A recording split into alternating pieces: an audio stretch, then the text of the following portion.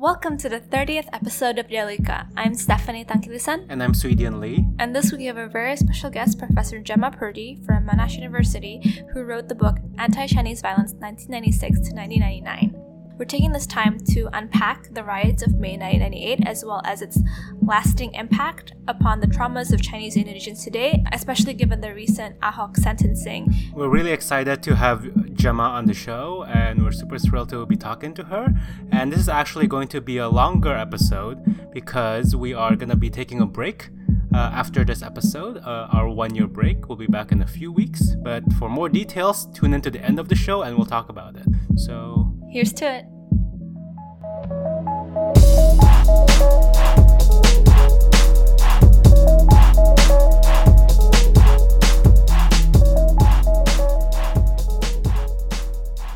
Hello, and thanks so much for having me as a guest on your podcast. My name's Jemma Purdey, and I'm from Monash University, where I'm a lecturer in Indonesian studies and Australian history, or the history of Australia's engagement with Asia.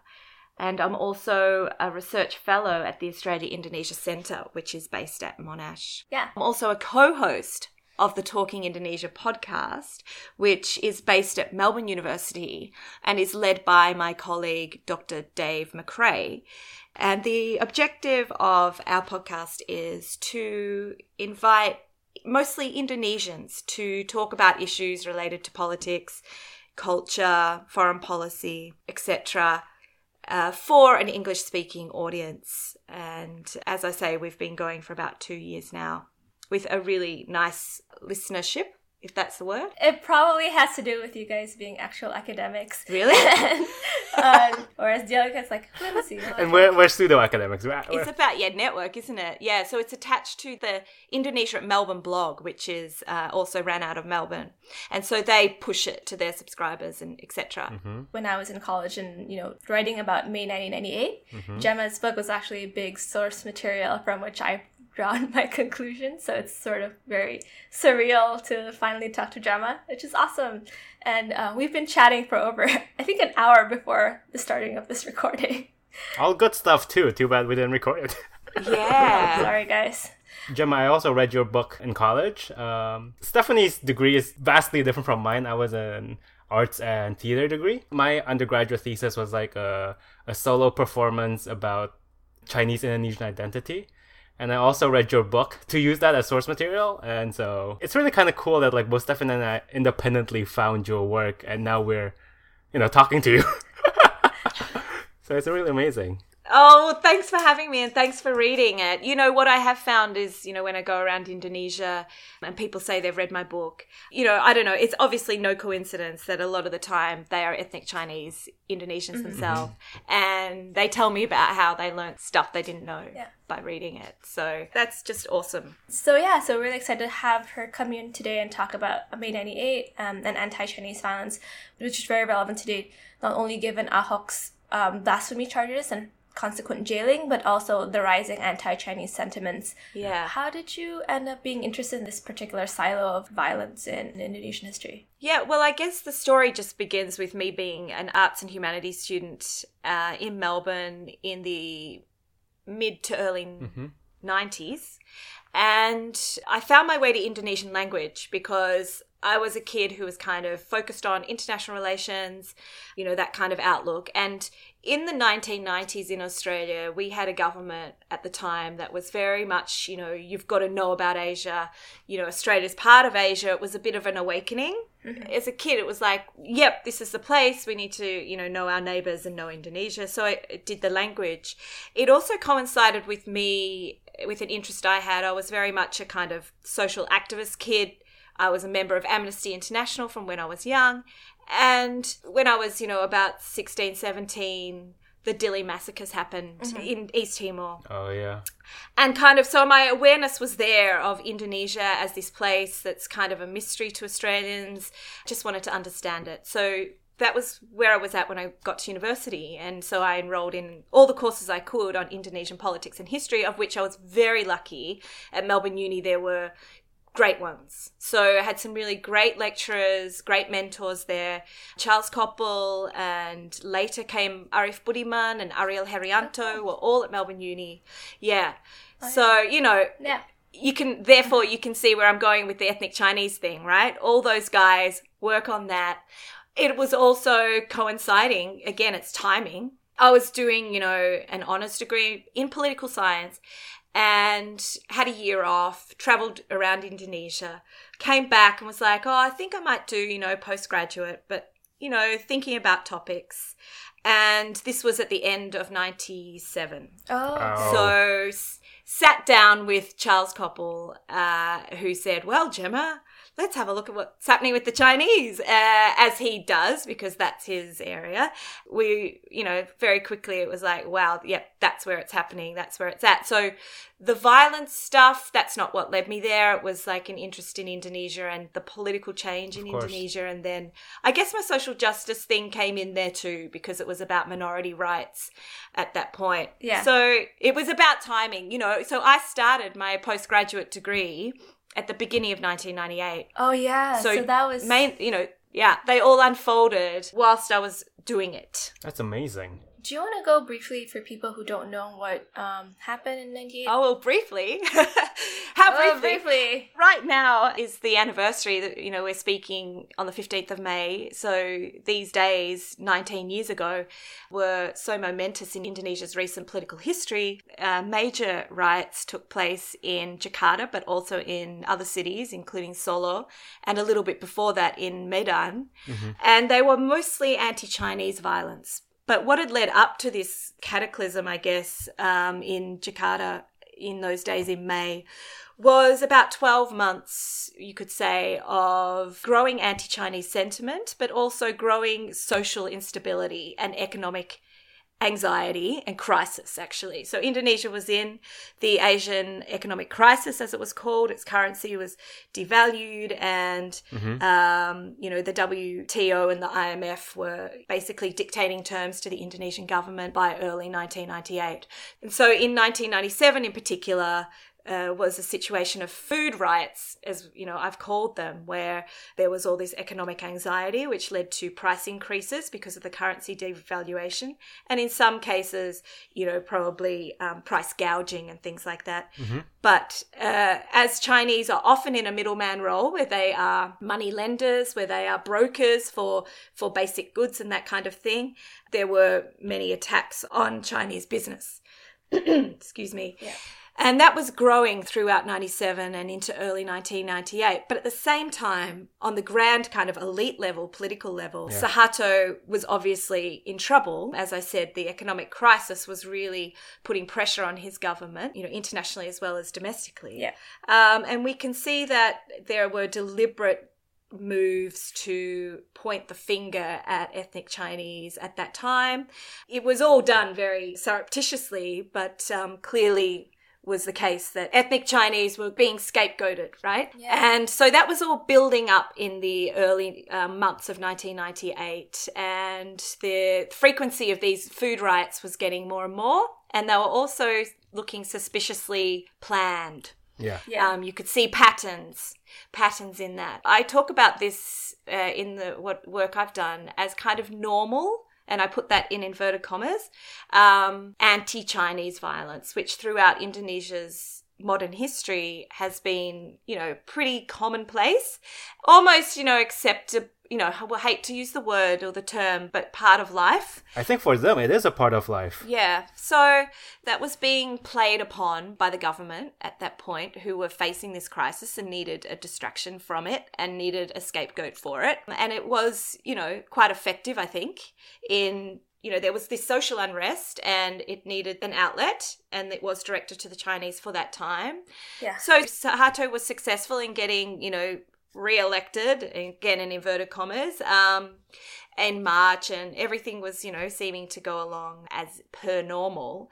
But what occurred in mid-May 1998 was what the fact-finding team, which was a body set up by the then Habibie government, which came into power after Suharto, to investigate the events of May 98. And what they concluded, and what is, I've also concluded, is that the violence at that time was much more widespread. It also included this extraordinary event of sexual violence, which until then, we really weren't aware of in the context of anti-Chinese violence. And the conclusions made from all this was that there was a systemic pattern of violence, and that with external, forces being involved to escalate it, this became what I've also referred to as unlimited violence, whereas normally Chinese violence against the Chinese is limited in that it's attacks on properties and businesses and sites of religious worship, but it's not really going as far as murder. Rape and murder. Yes, in the modern context, right? So New Order and that kind of thing. This was beyond that. This was different. So to kind of provide more of statistical context to what Jemma has said, here are the numbers about what exactly happened on May 1998. According to the joint fact-finding team established by the government, May 98 riots led to at least the deaths of 2,244 people, 152 reported cases of rape against ethnic Chinese women, and damages to property amounting 3.1 trillion rupiah, or $27.5 billion USD, in just less than a week. We also talked about the riots being engineered, as if, we've taken for granted all of you know that, but the reason why this is such a sure thing in the world of academia and journalists is because of a geospatial analysis conducted by Trisakti universities and verified by the joint fact-finding team that concluded riots were organized. The riots started out in very different faraway points at around the same time, 9 a.m. So it was very obvious based on the distance of the different points, and there are over 10 points at which all of the riots happened at 9, and then it moved to a different point at 10, that that there was clearly organizations and riot provocateurs that led to the 2,000 over deaths and 150 over rapes in just 2 days. And it was lawlessness. There were no police on the streets, or if the police were there, they did nothing to stop it. Yeah. So as you two, as ethnic Chinese Indonesians, know very well, the impact of those riots was profound on the ethnic Chinese community, and many left the country, most going back again, but some not. Yeah. Immediately after May 98, there was a concerted effort to, bring them back in, bring the Chinese home. And the money as well. Reassure them, yes, because the money was important, so important for building the economy again. So that's kind of a very potted version. You can probably add a lot more of your own to that.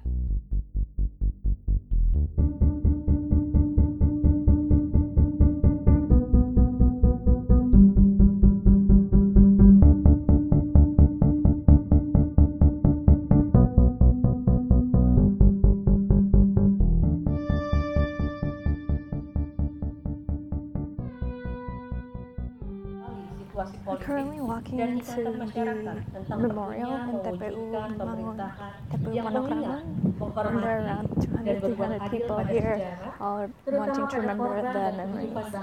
It's a nice sunny day in Jakarta, Indonesia, and it's interesting to see the contrast. So I went to the memorial recently of the May 98 riots, and there's a mass graves in the TPU Pondok Rangon. And so they had ex-president B.J. Habibie and Jarot, the vice governor, now current governor of Jakarta, I guess, which is kind of weird. Temporary governor. And no one has ever ended up being, indicted or, punished for this. And that's something very sad almost about, the fact that not a single person, even like at very low levels, right, were categorized and tried anything. And I think also part of this conversation that we're having that is so important right now is that obviously the myth about 98 is that it's this powder keg situation. Everything just became chaos and nobody's really responsible because chaos just happened, right? But in fact, there's a lot more people who are responsible, but nobody wants to kind of take them to court or take them into account for what happened, because these people are very much still in power. I mean, you look at today, our current Vice President Yusuf Kala has made comments that lean towards this myth of the Chinese dominating the economy. He said, and I quote from him in Indonesian, He said that sebagian besar orang yang kaya adalah warga keturunan yang beragama Konghucu maupun Kristen, sedangkan yang miskin sebagian besar Islam dan ada juga yang Kristen, which translates to... He said, most rich people in Indonesia are of Chinese descent, mostly Christians and Confucians, while the poor are mostly Muslims and some Christians.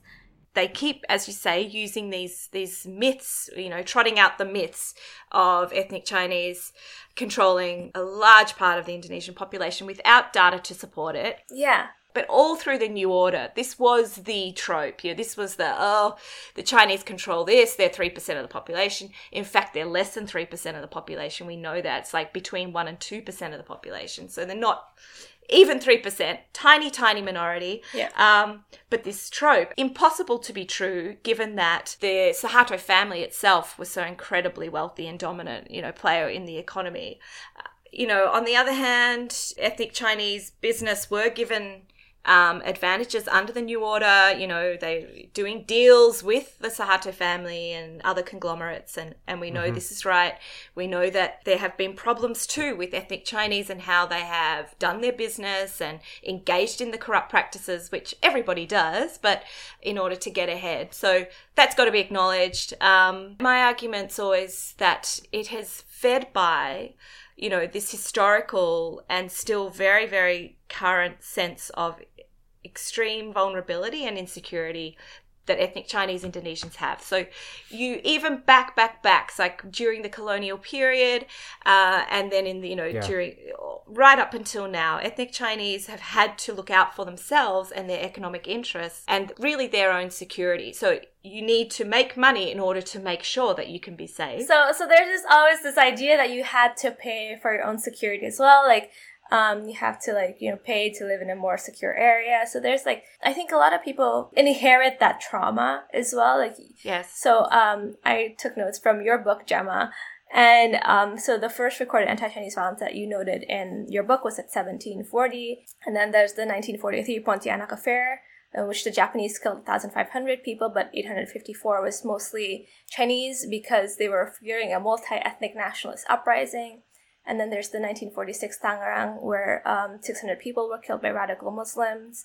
And then there's just so much leading up to this that you do feel that if the political and economic conditions are not right, so if there's another economic crisis and there's another political need and benefit from using this age-old hatred, then something could happen again. I would say, though, that, yes, in my analysis of, looking closely at events of anti-Chinese violence in that period around May 98, what you find is that there needs to be certain ingredients there. The anti-Chinese sentiment is stable, right? Stable, that's a very throughout good, yeah. Indonesia's modern history. It's stable. It's never gone away, but it doesn't mean that it's always going to lead to violence, right? The key for me was looking at where are the moments where it goes and becomes a violent event. And so there are lots of, most incidents have very unique conditions, local contexts where, there's a dispute of some kind between an ethnic Chinese shopkeeper or, the local church, something like that, and there's those little triggers. But also influencing all of that, influencing the anti-Chinese sentiment, is this idea of the economic advantage of the Chinese. That's part of that.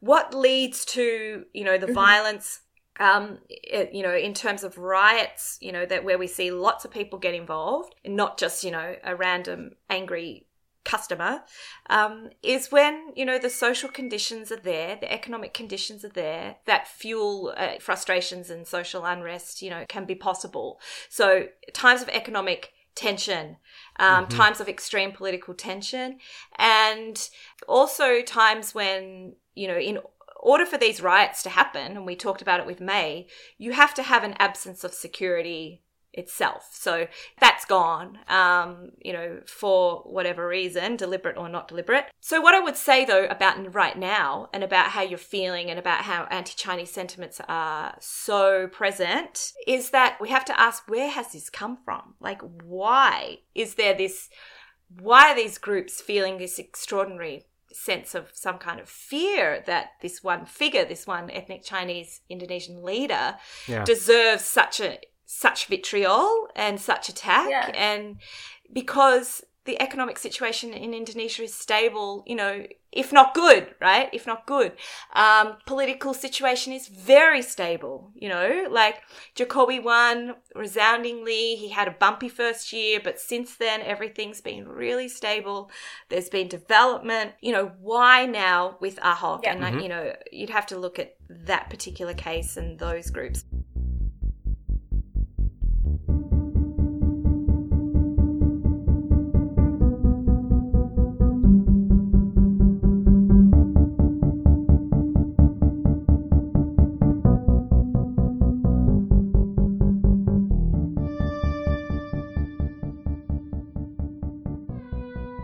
What seems to be the case, and if you also look back through the history of anti-Chinese activities and incidents of violence and growing sentiment, is what you also see alongside the economic, anxieties and things, is the jockeying of these Islamic groups for more space within the political context, right? Like defining themselves somehow as different. It's setting up an other, but it's finding more space. And I think that in the Indonesian political context, what's happening here is that these extreme groups are trying to get more influence, and they have succeeded in doing that, you could argue, because in the legitimate form of political activity, i.e. your own political parties and organisations, they haven't succeeded there. Even in the they don't get etc. their members elected. They're not popular. So that's always been part of the story, and it's very much part of the story with Ahok, isn't it, that these Islamic groups are pushing for this. What is interesting is, and it may not be the place to get into it here, but, this argument really that's been raging about, is this about religion or is this about race? Yeah. With regards to Ahok, again, I would say that those have been indivisible things for a long, long time in Indonesian history, and so you can't really separate one from the other. It seemed like a moot point to me, this argument that was going round and round. Is it about race or is it about religion? Clearly it was about his ethnicity, which includes, his religion. And I think Ahok's also really notable because he was one of the first Indonesian politicians who was very, very upfront about his Chinese Indonesian identity and, calling himself Ahok. Yeah. You have other Chinese Indonesian politicians, like hiding there. Yeah, I mean, he's put himself out there as this, like a bit of a pioneer, hasn't he? He's really been brave to do that. Mm-hmm. With Ahok and with the situation in Indonesia right now, and with all of this, feelings of anti-Chinese sentiment. What is important to remember and to hold on to is that there has not been violence. You could say yet, but there hasn't. And there were massive opportunities for it to happen. Since last year, yeah. Reason why is because the military or the police, whoever, were right there, right, to stop it, and had been told by Jokowi to stop it, right? So in this case, the president is clearly not going to allow, well, we hope, this kind of escalation, that the security forces are going to clamp down on it, which hasn't happened in these events that we're talking about in the past. So whilst for you and for, ethnic Chinese across Indonesia, it's got to be a time of heightened concern because you're thinking back to 98 or even back to 65. But I, my fingers are all crossed. My fingers are crossed, and as long as the president and the military, are there as guardians of the security, I don't feel it is imminent. This idea that it can happen at any time and that it will happen again in Indonesia, I'm not disputing that wouldn't be the case. If, there's again this combination of factors, some elite power struggle, some economic crisis, this can happen.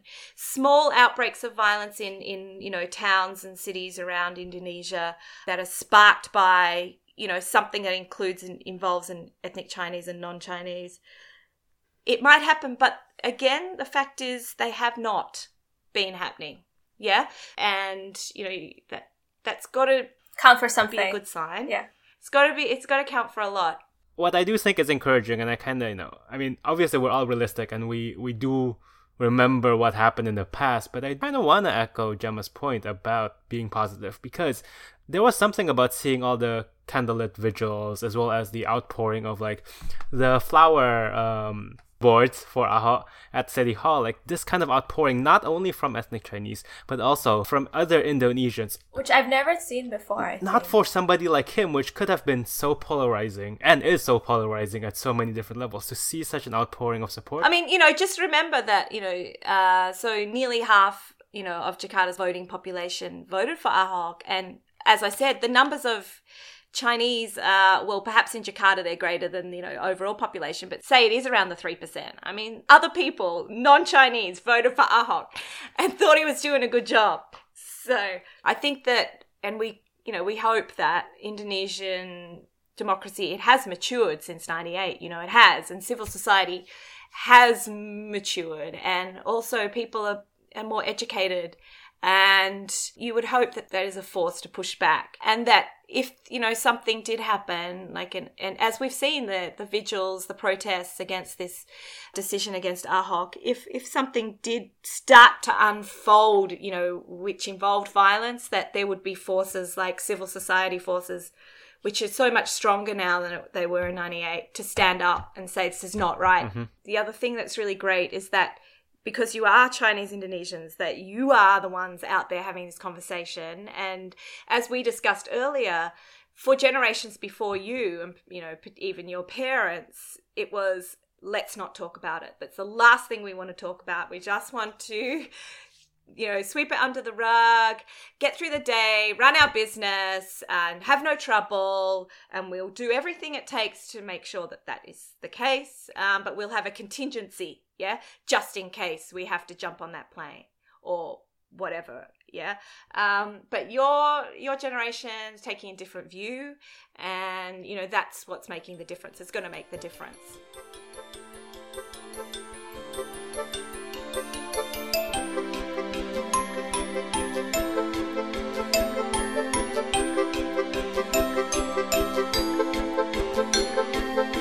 These things like prejudice die hard, and if we don't talk about it, that's especially harder.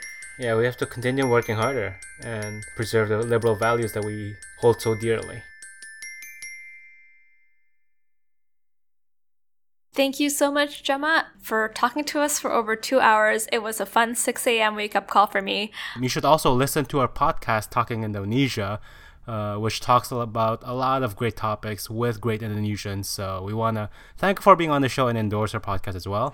Music credits to Ryan Little, Jazzard, and Brooke Free. And yeah, we mentioned earlier about taking a little bit of a break. We're not actually going to stop working on the podcast. We're just trying to work on the back end of the podcast, which is updating our music, making it better for you guys, and lining up a lot more interviews and interesting Indonesian content for you guys, given that we're leaving soon, and given that we really want you guys' help. If any of you are interested in becoming field producers or helping out in some other way, please let us know. Yeah, reach out to us via either Facebook message or email us at dialogicapodcast@gmail.com, or reach us via our social media accounts. We're also on Twitter now. Hey, courtesy of Stephanie. Not that I post much, but you can follow our Twitter at dialogicapdcst. Yeah, I can't do Dialoga Podcast because Twitter, that's too long of a handle. And I'm also on Twitter at StephTank. It's been a great first year, and we're very proud of the work, and we really want to continue it. And thank you guys so much for your support and love. And we've had such a great ride our first year, learning a lot about Indonesia and meeting new people from the podcast, and just, yeah. Here's to the second year, and we're looking forward to being back after the break. There's still a lot of room to grow, and we're looking forward to it. So listen to us in a few weeks. Thanks.